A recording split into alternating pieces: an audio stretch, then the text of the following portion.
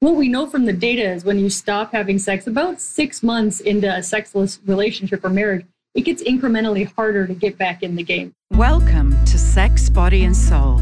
I'm Kate Roberts, founder of The Body Agency. And on this show, we talk about the marvel that is our bodies, what they can do and what they need to thrive.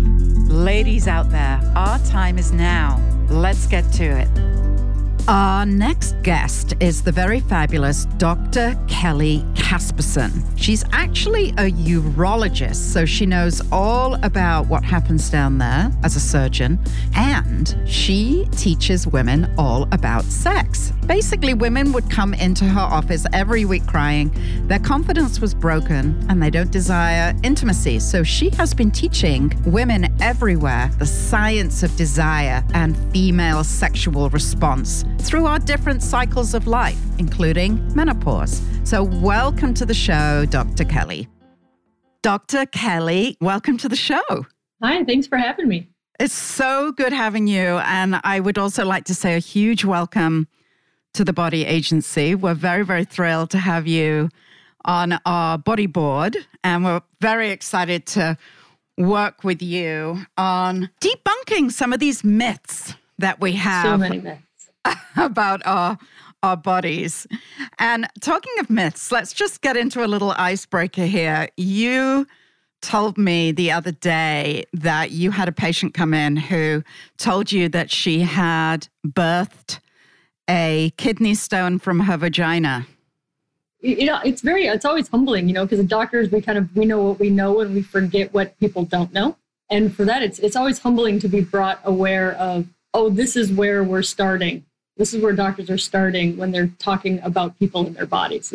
We're always told, meet people where they are. But if you're at kidney stones come out of your vagina, there's such a huge gap between what you need to understand what the doctor's saying and what you already know. Yeah. Well, I think you should just put the story straight. Kidney stones don't come out of the vagina, right? They don't. They come out of your urethra, your bladder, which is very close to the vagina. But women have 3 holes. We have urethra, vagina, rectum. Yeah, and that's also, people don't know that, right? They don't know their way around their different holes. In fact, 4 holes, right? Well, yeah. Down their holes. Well, I mean, it's tough. In all fairness, we can't really see it. It's very challenging to see it unless you get a mirror.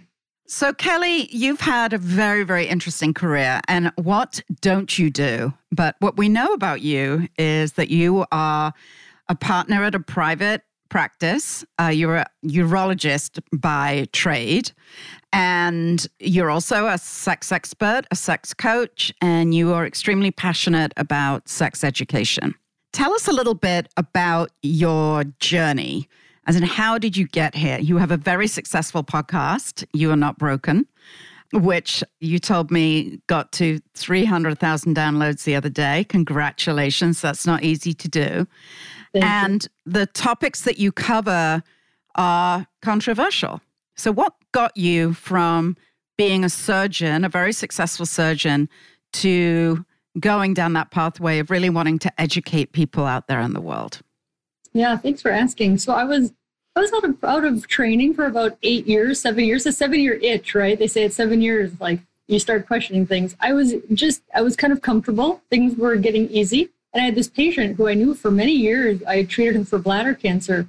And she came into my office and she just started crying, just incredible tears over the sadness she felt because she wasn't physically, sexually intimate with her husband, who she cares for and loves deeply. She just had no desire. They weren't intimate in that way. And she just felt such a sadness.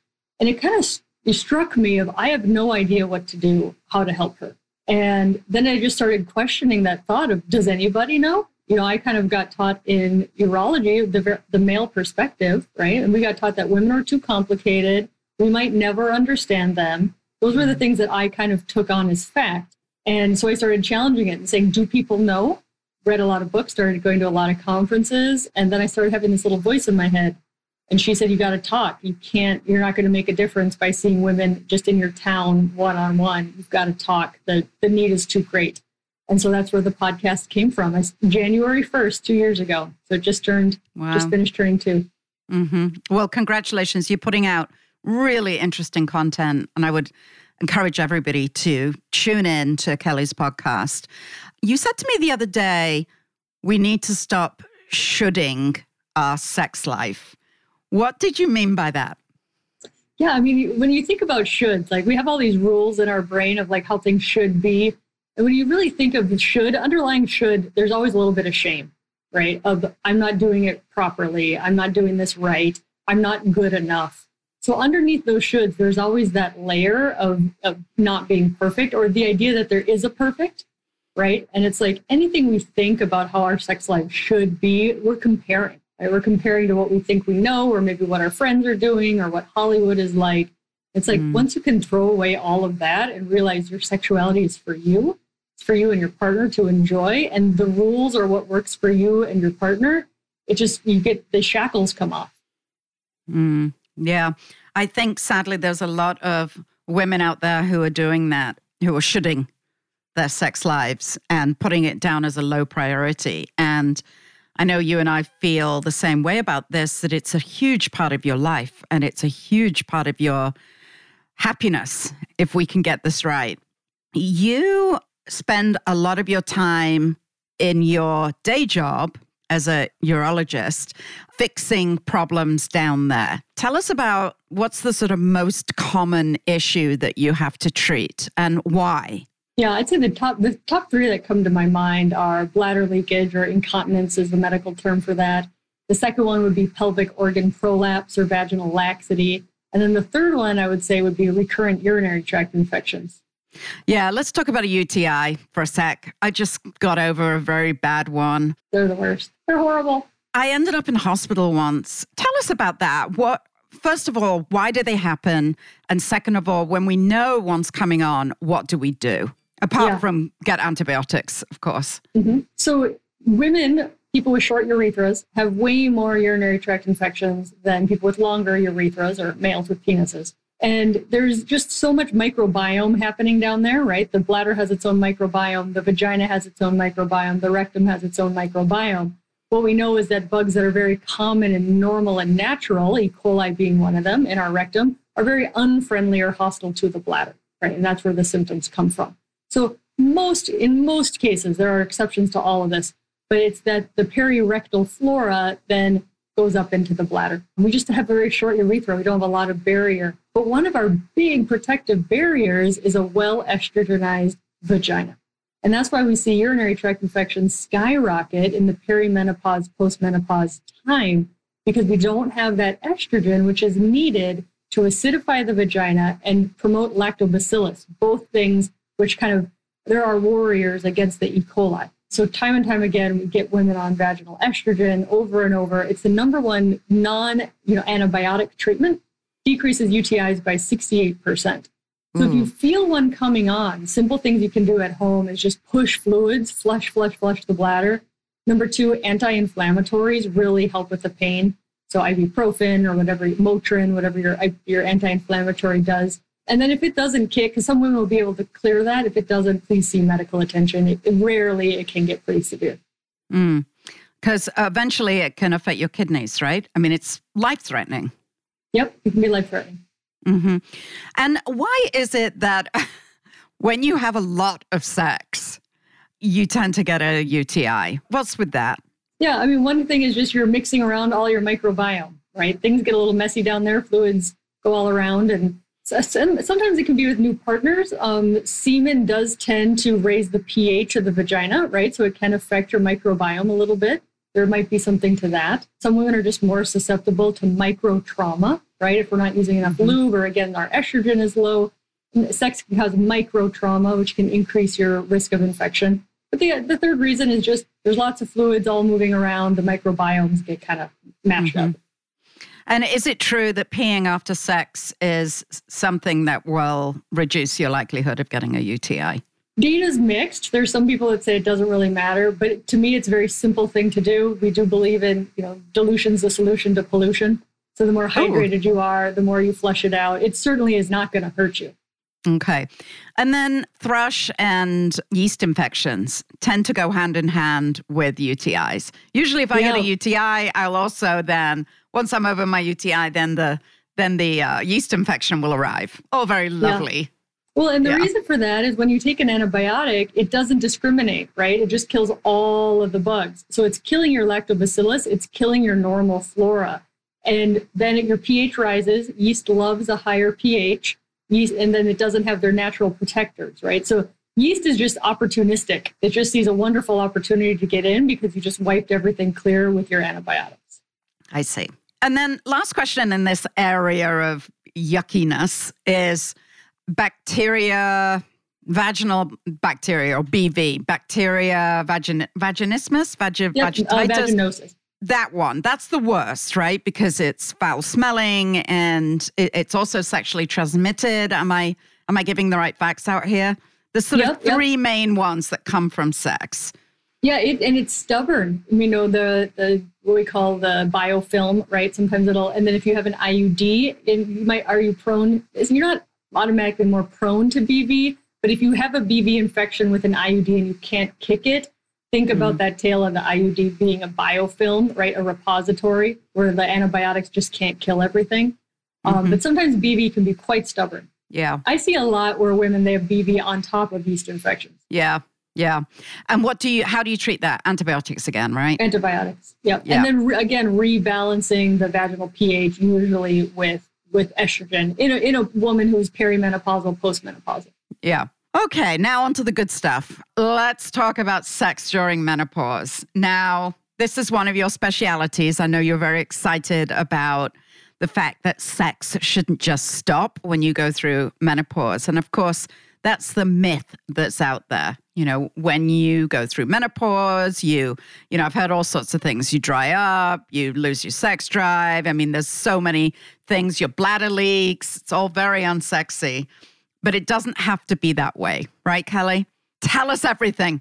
It's a societal myth, right? I mean, look at what society's done to the we sexualize women. I don't think that's fair to begin with. But then what we do is we say, but you're not sexual after menopause, right? So we almost take away women's sexuality just as a society. If you look at the Golden Girls, right? I was just reading the Golden Girls. They were about 55. Same as Sex in the City. Yeah. And you're like, how far we've come in a short period of time to say, when you're in your, average age of menopause in the United States is 51. So it's like, most of us are saying, I'm not old. Don't call me old. I don't want my life to change. Right. So it's how we're portrayed. It's our body image, how we view ourselves as sexual beings. Like, what do we believe?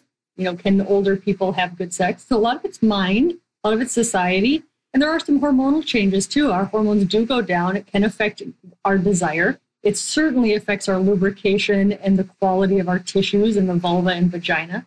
I'm a big believer in prophylactic treatment because the reason is I see so many women who they stopped having sex years ago. And I want to move the needle on that. I want to say, don't come to me after you haven't had sex in 8 years. Come to me when you say, I want to do everything I can so I can continue to have a good sex life. Mm. And how often do you get people coming and saying, I haven't had sex for 8 years? Because I personally hear it all the time. Yeah. Every day.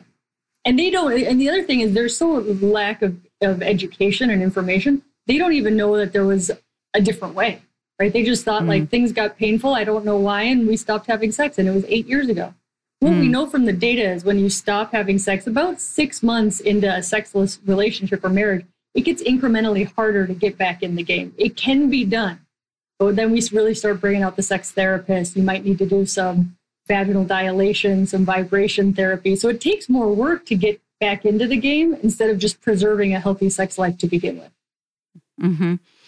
So let's say there has been an active sex life. And I mean, what do we call active these days? Is it once a week? Is it twice a month? I know. I always say I don't like to tell women what statistics are because then it's another should, right? Like 30 minutes of exercise and 8 hours of sleep and sex 2 times a month. Like if you make it a checklist, it's not sexy.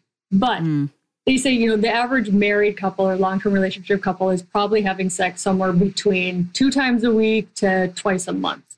I'm going to give everybody a very broad range there. That's not going to work for me.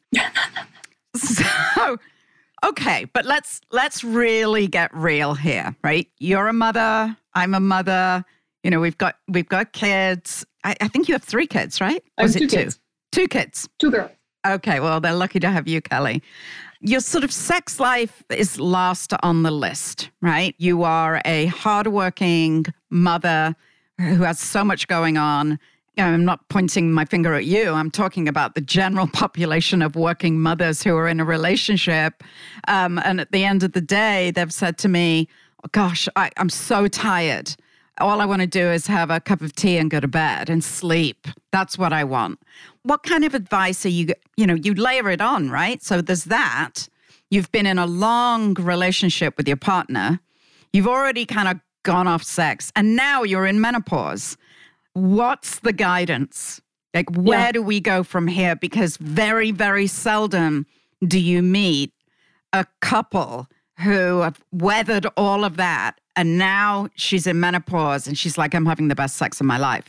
I am meeting those people because I have this podcast, but the general population out there is not in that place, and we need to get them there. So how do we do that?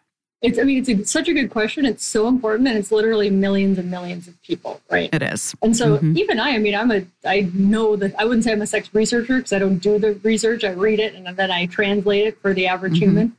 But I know all this stuff, and I still have to work at a sex life. And it's not work like, oh, it's hard, but it's work as in prioritize, right? Just like you want to be well rested, you have to sleep.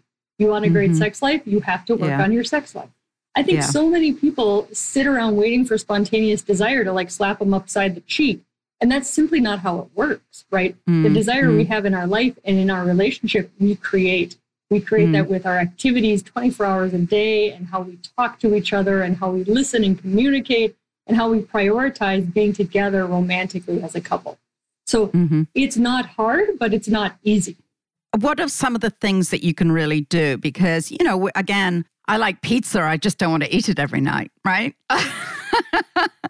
So it is work, and you need to program your mind because it's all up there in your brain as well. I think men don't realize often that we're not mechanical beings, us women.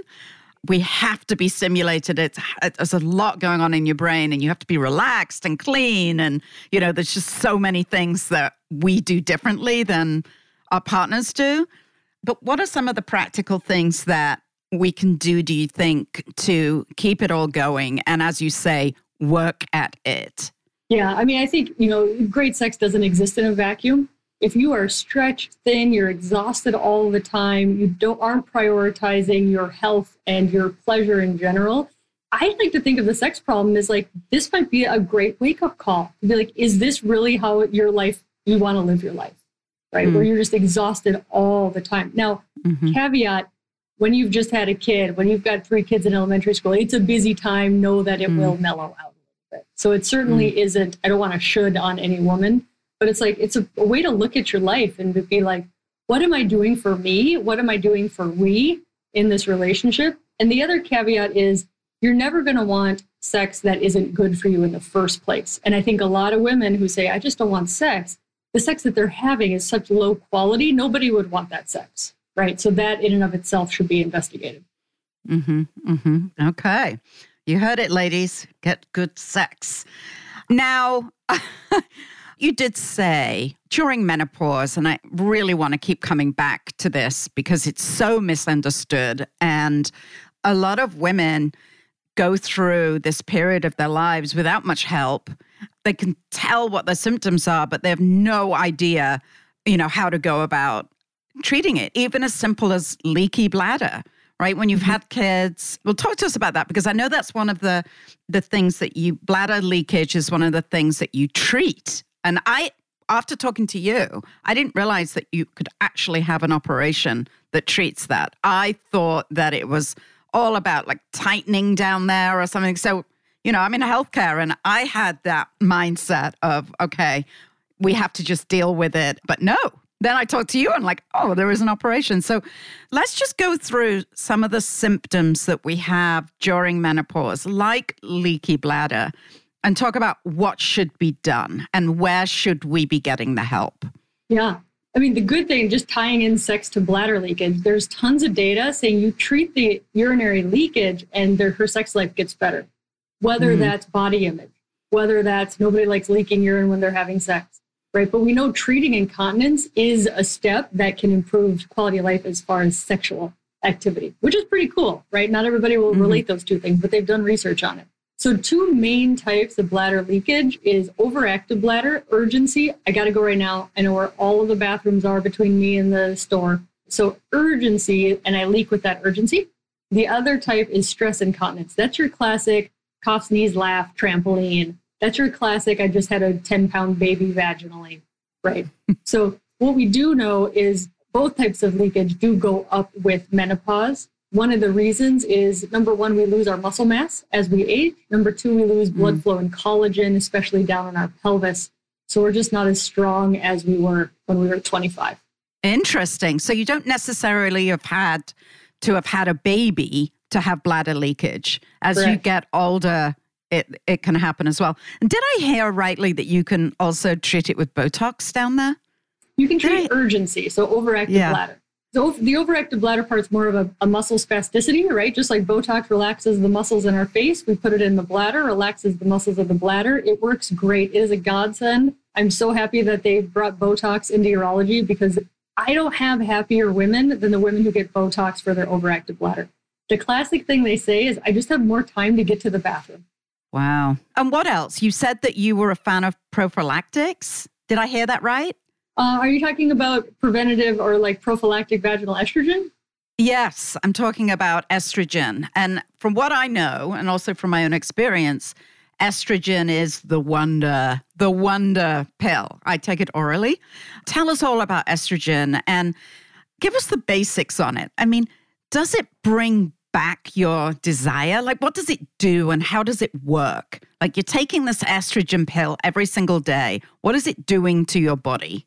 Yeah, it's such a great question. So estrogen receptors, we think of estrogen like ovaries and breasts, right? But like our inner ear has estrogen receptors. Our brain has estrogen receptors. All of our pelvic tissue, our collagen, everything has estrogen receptors.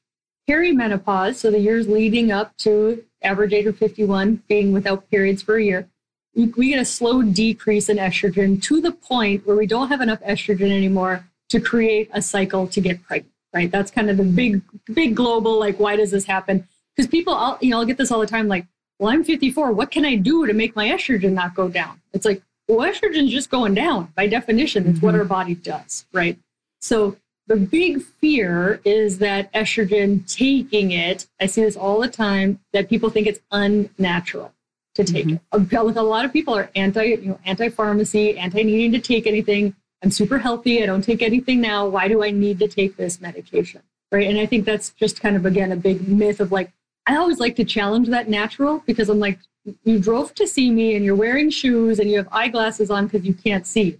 All of those things are not natural. Right. But we choose them because they improve our quality. They help us. Yeah. Yeah. They help us. Right. So I'm like, you can't go all unnatural on me on one thing when you're like, you have an electric toothbrush. Right. Yeah. So I just like to challenge the thought of natural because women are so adamant on it until they realize like, oh, well, I don't just tell people who can't read well to just not read because it's natural. Right. So I like to like pick apart the natural because what we do now is we give women estrogen. The most common form is patch. Patch has if we're talking about systemic estrogen for hormone therapy versus just vaginal. That's usually a cream, a pill, or a ring, which just treats the bladder, the vagina, the UTIs, right? So two different types of estrogen is systemic and vaginal. It's incredibly safe. Most people can be on the vaginal. I still say most people can be on systemic. There are a couple of contraindications, but the fears of it causing breast cancer and blood clots and strokes, we know is basically debunked at this point where it's incredibly safe. We have data that says women between the ages of 50 and 60 who are on systemic estrogen live on average at least 3 years longer. Now, if there was something that a man could take where they would live on average 3 years longer, don't you think everybody would be on it? Yeah, they're just on Viagra. Right? They don't live any longer on Viagra. They'd like everybody to be That on. might kill them, actually. That might end their life earlier. So, I mean, that's how healthy it is to be on it, that we know it extends. It's women, again, that young menopause, age 50 to 60, being on systemic estrogen has been proven to extend life expectancy. We think it protects the brain. We think it decreases the risk of heart disease. We know it decreases the risk of colon cancer. right? So there's so many good benefits. But again, women have two big barriers. Number one, they think it causes cancer. And number two, they kind of struggle with this whole natural concept. But I always tell women this, think about who you want to be when you're 75. Think about who you want to be when you're 78. Do you want that frailty, that the osteoporosis, the possible dementia and, mind changes? Or do you want to be preventative? And if you want to, getting on estrogen sooner rather than later, because you cannot start systemic estrogen once you've already reached 70. The narrow window is about a decade after the start of menopause. Not true for vaginal estrogen. Anybody can be on vaginal estrogen at any time. I start 80-year-olds on vaginal estrogen all the time. So let's talk about the different ways you can get estrogen. So you mentioned the patch.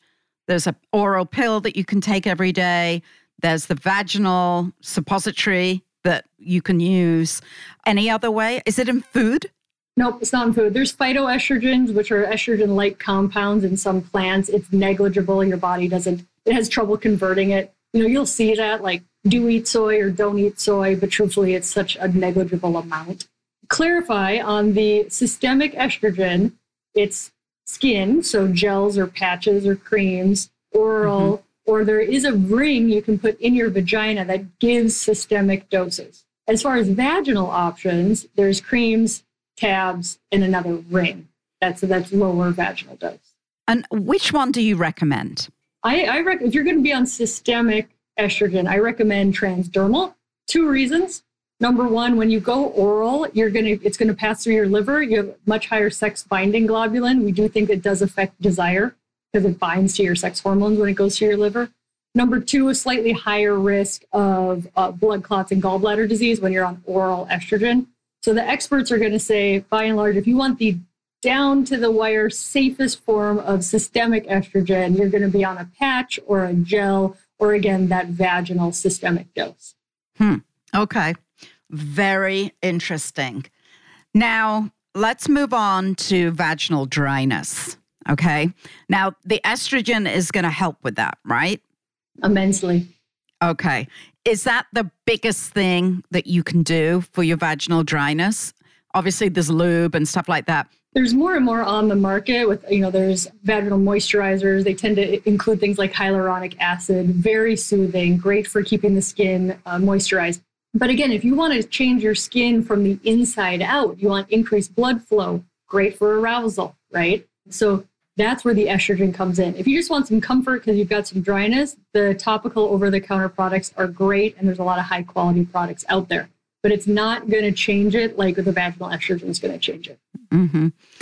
Now, I've been hearing a lot about vaginismus recently, and I'm going to allow you to tell us what that's all about. But my understanding is that it's when the penis physically cannot get into the vagina. And there's about 50 million women in the US alone who suffer from vaginismus. So it's a big issue. A lot happens because of religion, or you're in arranged marriage, or you're not turned on, or you physically have a problem down there. Tell us about that and what the solution is. Is it estrogen? Is it a special device? Like, what is it? So first of all, what is vaginismus? And secondly, what's the solution? So vaginismus is a tightening of the pelvic floor muscles. So think of everything in our pelvis has to go through a pelvic floor, like a hammock of muscles, right? So our urine has to go through, bleeding or a baby has to go through, a penis has to go the opposite direction, and poop has to go through. So we have all these things that need to go through a pelvic floor. Vaginismus is when that pelvic floor is so tight that it doesn't allow things into the vagina. And not just the penis. It could be any sort of vibrator for her pleasure, or even tampons or other products. So it's not so much the vagina has a problem as the muscles around it are very tight and don't allow passage into the vagina. You can be born that way. A woman can say, ever since I got my period, I've never been able to put in a tampon. And then you can acquire it where a woman says, yeah, well, my first marriage was great, but now it's so painful. Pelvic floor physical therapy is really one of the mainstays. I also recommend a therapist or a sex therapist to deal kind of with the cognitive, like, am I a failure? How do I make this work for me? How do I navigate this in my relationship? All the pieces that come with navigating a life with this condition. So I always think of it kind of as a three-legged stool. We need the physical therapist for the muscles, the sex therapist for the mind, and then the urologist or the gynecologist needs to make sure the skin's healthy, you don't need estrogen, there isn't something else going on besides the muscles. Mm-hmm. And are there any medical devices, in your opinion, that work to help vaginismus? What the physical therapists really do is two things. Number one, just dilators, right? Becoming comfortable with dilators. And it's a way of passively allowing the acceptance of something into your body. And it's a training that hands-on. I would discourage anybody from saying you just got to get it in there, right? That's the wrong way to handle it. Vibration therapy. So dilators that vibrate, right? Vibration brings in blood flow. It's also a very nice way of being like, this is non-threatening. It's safe. It actually might feel a little bit good. Just like a massage vibrator on a tight shoulder. Mm-hmm. So those can be things, but putting the woman in control, right? She gets to say when, she gets to say, I'm done. She gets all the control in dealing with her condition. So talking of blood, why do we bleed sometimes during sex when it's not our period? Yeah. Number one, it could be lack of lubrication, whether that's low estrogen in perimenopause and postmenopause. Or I see young women. I saw a 21-year-old who came in, she was more pain with sex, but also bleeding. And her boyfriend didn't believe in lubrication. And especially given the sex education that we don't have in most countries of a woman needs arousal. What arousal and blood flow does to the pelvis is it actually lengthens and opens up the vagina and then tips the uterus and cervix kind of off of the back of the vagina. So arousal is incredibly important before she ever puts anything in her vagina. And that alone is not taught in this country. Creates a lot of pain. It also creates a lot of lack of pleasure. Because when you're touching your pelvis and it's not aroused and it's not getting the signals of turned on, you kind of get disassociated and you're like, this doesn't feel really great, right? You haven't taken the time to prioritize arousal. Yeah. So the other thing can just be discrepancy in sizes, right? There's some women who are small and there's some penises that are big. And it can just be a little bit of trauma on the cervix that can cause it. So sometimes when you're having sex and the penis is in the vagina, and let's say it's an unusually large penis, and it starts banging on you, it's banging on your cervix. And how dangerous is that? I mean, I remember being pregnant and thinking, oh, this is not good. This is not good. And there's all those myths too, right? About having sex when you're pregnant, but also having sex and it's banging up against those walls. Is that dangerous? Well, so I'm not a gynecologist, but from what I know, if your gynecologist says that you're fine, you don't have an incompetent cervix or a threatened pregnancy or anything where they say you need pelvic rest, sex is perfectly fine through any stage of pregnancy. Is my understanding from the gyne people. It doesn't tend to be dangerous, but anytime we do things that are painful or unpleasant, it tends to make us not want to do it again. Yep. So certainly I never want to encourage anybody to have any sort of activity that's painful for them. And changing positions, changing angles. If it's a length problem, again, her arousal and prioritizing absolute arousal before anything goes in the vagina. You can also get nice little silicone devices called O-Nut. I don't know if you've heard of the O-Nuts. Oh, I have heard of O-Nut, and I really like it. Yeah, they're great for length discrepancy. Some vaginas have been shortened via surgery or whatever else, and you just need to kind of put some bumpers on the base of the penis to make it the length match up a little bit more. Okay, and just for the listeners out there, O-Nut is something you put on the penis for large penises or short vaginas, so the penis doesn't bang up against your cervix. When we're talking about desire, what's your stance on erotica? Love it. Use it. I mean, the thing is, in thinking of arousal, right? Arousal and desire is arousal more so. We have cognitive arousal, which is our brain, and then we have pelvic arousal, which is the blood flow down below, right? Both are important for satisfying sex lives. What erotica does is it gets our brain in a sexual context. And again, how we were talking about women, we're not just light switches. We can't just go from high-powered job to putting the kids to bed to cleaning up the kitchen to sex. We have to get out of that sympathetic nervous system, get back into that playfulness, that curiosity, that relaxed state. And for a lot of people, erotica is the way to go. Stereotypically, because a lot of discussions about sex are stereotypical women prefer reading their erotica or listening to their erotica. There's a lot of great podcasts now that are erotica. because the visual just almost is like too harsh, or they don't really enjoy watching other people. But when they can create the story in their head, put themselves in a sexual context, they're a lot more interested in doing the sexual activity. So it's just kind of a nice way to transition, to be like, it's really important for us to be together tonight, but I got to get there first. Yeah. These are the tools that help me get there. There's a really great app out there called Rosie. I know that you know the founder, Lindsay Harper, and it is absolutely designed for women's arousal. It's not porn. It's not hardcore. It is beautiful storytelling to get you in the mood. And you can download the app. In fact, if you go to thebodyagency.com, you can find it. And I highly, highly recommend it. It's simple to download, and it could make all the difference. I love it. The other thing on porn is most porn is created for male viewing. Yeah. Right. And so we have different brains, we have different interests. So just finding a female-friendly porn option can be useful, because a lot of women are like, no, that's not what I like. But no, it wasn't designed for you, right? It was designed for someone else. No, because newsflash, we don't want to be choked and hit and banged, basically. Yep. Yeah, it's a performance. It doesn't work. Yeah, it's a performance. It's not, most porn is not medically accurate. Yeah. So in our last few minutes, Kelly, if you can believe it, we are out of time. It's just flown by. We're going to have part 1, part 2, and part 3 as we move this forward. If you could say anything to men, you in your day job, you treat men and women, and so you're working on the penis and the pelvic area for women. Where it comes to sex and menopause, what would you say to men about what women are going through, and what are some of the tips that you could give them? Because there's just, I talk to so many men, and some are like, well, what is even menopause, right? There's all these myths about it. And so in the last few minutes, I would love for you to talk about men, because I don't think that we're going to be really, truly able to move the needle on what our big dream and vision is of truly helping women with their sexual wellness to the end of their lives if we don't teach men. Absolutely. I agree with you 100%. And I mean, luckily with my job as a urologist, I get to hear the man's side of things all the time, right? Which is just an incredible privilege to be able to hear everybody's view on things. I would tell men this. I would say, be the lover worth desiring. Ooh. Because here we are, I see it time and time again. A man's like, what's wrong with her? You need to fix her. You need to give her more desire. Basically like blaming her and kind of shaming in the first place. It's like, it's your job to say, what does she need?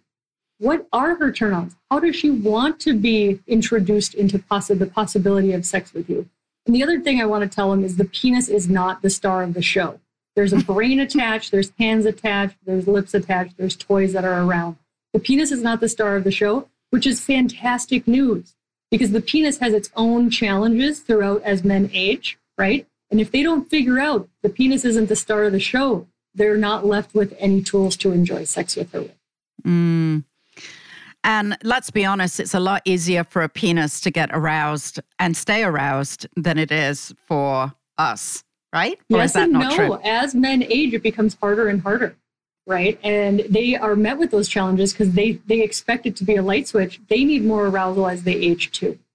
And what is that age that starts happening, Kelly? I'd say erectile dysfunction starts kicking in late 40s, again, generically, 50s, 60s, definitely 70s. But I say that to say people are happily sexually active when they're 70. But the things they need to do then might be very different than when they were 20. But if a man doesn't understand his own body, that erections might become more challenging. They might not be automatic. He might need more arousal. He's going to not be prepared for when his body changes too. Because men's bodies change just like women's do. I'd say women's a little bit more dramatic, right? I have a good friend, Dr. Rachel Rubin. She's like, if men's testicles fell off at age 51, like menopause, there'd be a national vaccine. And is there a menopause? There is. Testosterone does go down naturally as men age. Well. This has been absolutely fascinating. And I think we need to talk way more about men in the equation.